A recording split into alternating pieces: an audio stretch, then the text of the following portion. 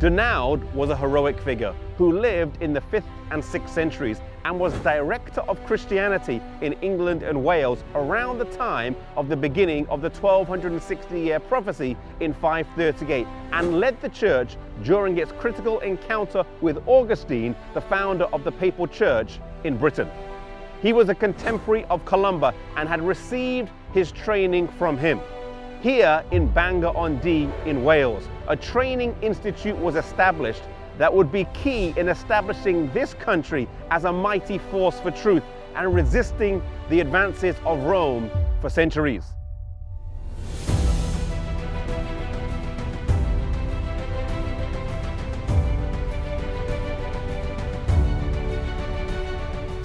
The school here in Bangor was not a small one with just 20 or 30 students, but it would have had hundreds and at times thousands of students. There was one particular story. Soon after, the leaders of the Celtic Church had met with Augustine and rejected his teachings and authority, when 1,200 ministerial students from this school were slaughtered.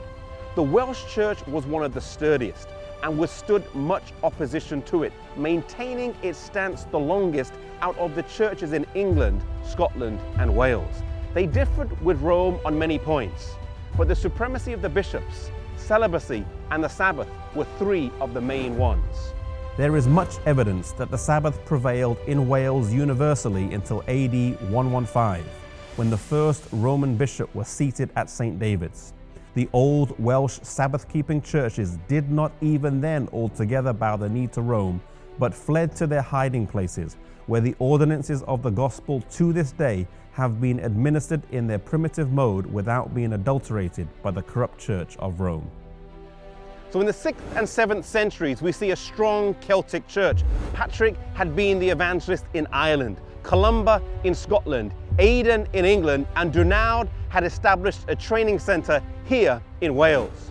But the gospel would flow from these shores over to Europe through the ministry of a man called Columbanus. He was trained here in Bangor, and he would carry the light to France, Switzerland, Germany, and Italy, establishing training centres on the continent.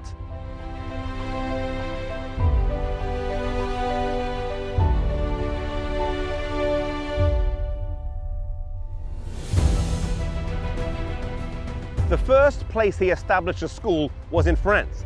Here, along with 13 others who would come with him, these Celtic missionaries lived their lives, reading the scriptures and teaching other people. No longer did the youth of the land have to travel to Ireland, Scotland or Wales to receive training, but right in Europe they could receive an education of the highest standard.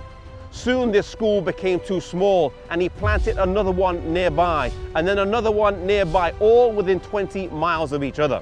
Later on in his life, he would plant schools in Switzerland and in Germany.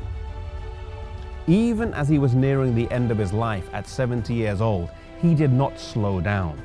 Now settling in Italy, he was joyfully received, and the commonality between the faith of the Celtic Church and that of the Waldensians was seen as he found a strong bond with the believers there.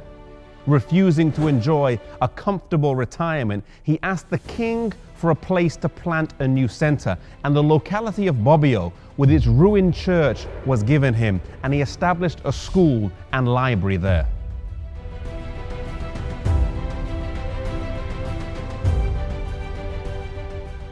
He died 1 year after founding the school in Bobbio, Italy, in the year 615 at the age of 72.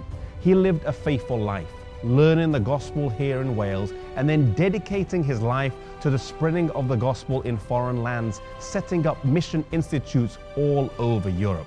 One thing that stands out to us from the life of Columbanus is that he worked for God all the way until the end. He didn't enjoy an easy retirement, but he kept pressing on. No matter who we are, whether we work for the church or whether we don't work for the church, whether we are employed, whether we're unemployed, whether we're old or whether we are young, let us be faithful to God wherever we are, using the talents God has given to us all the way until the end.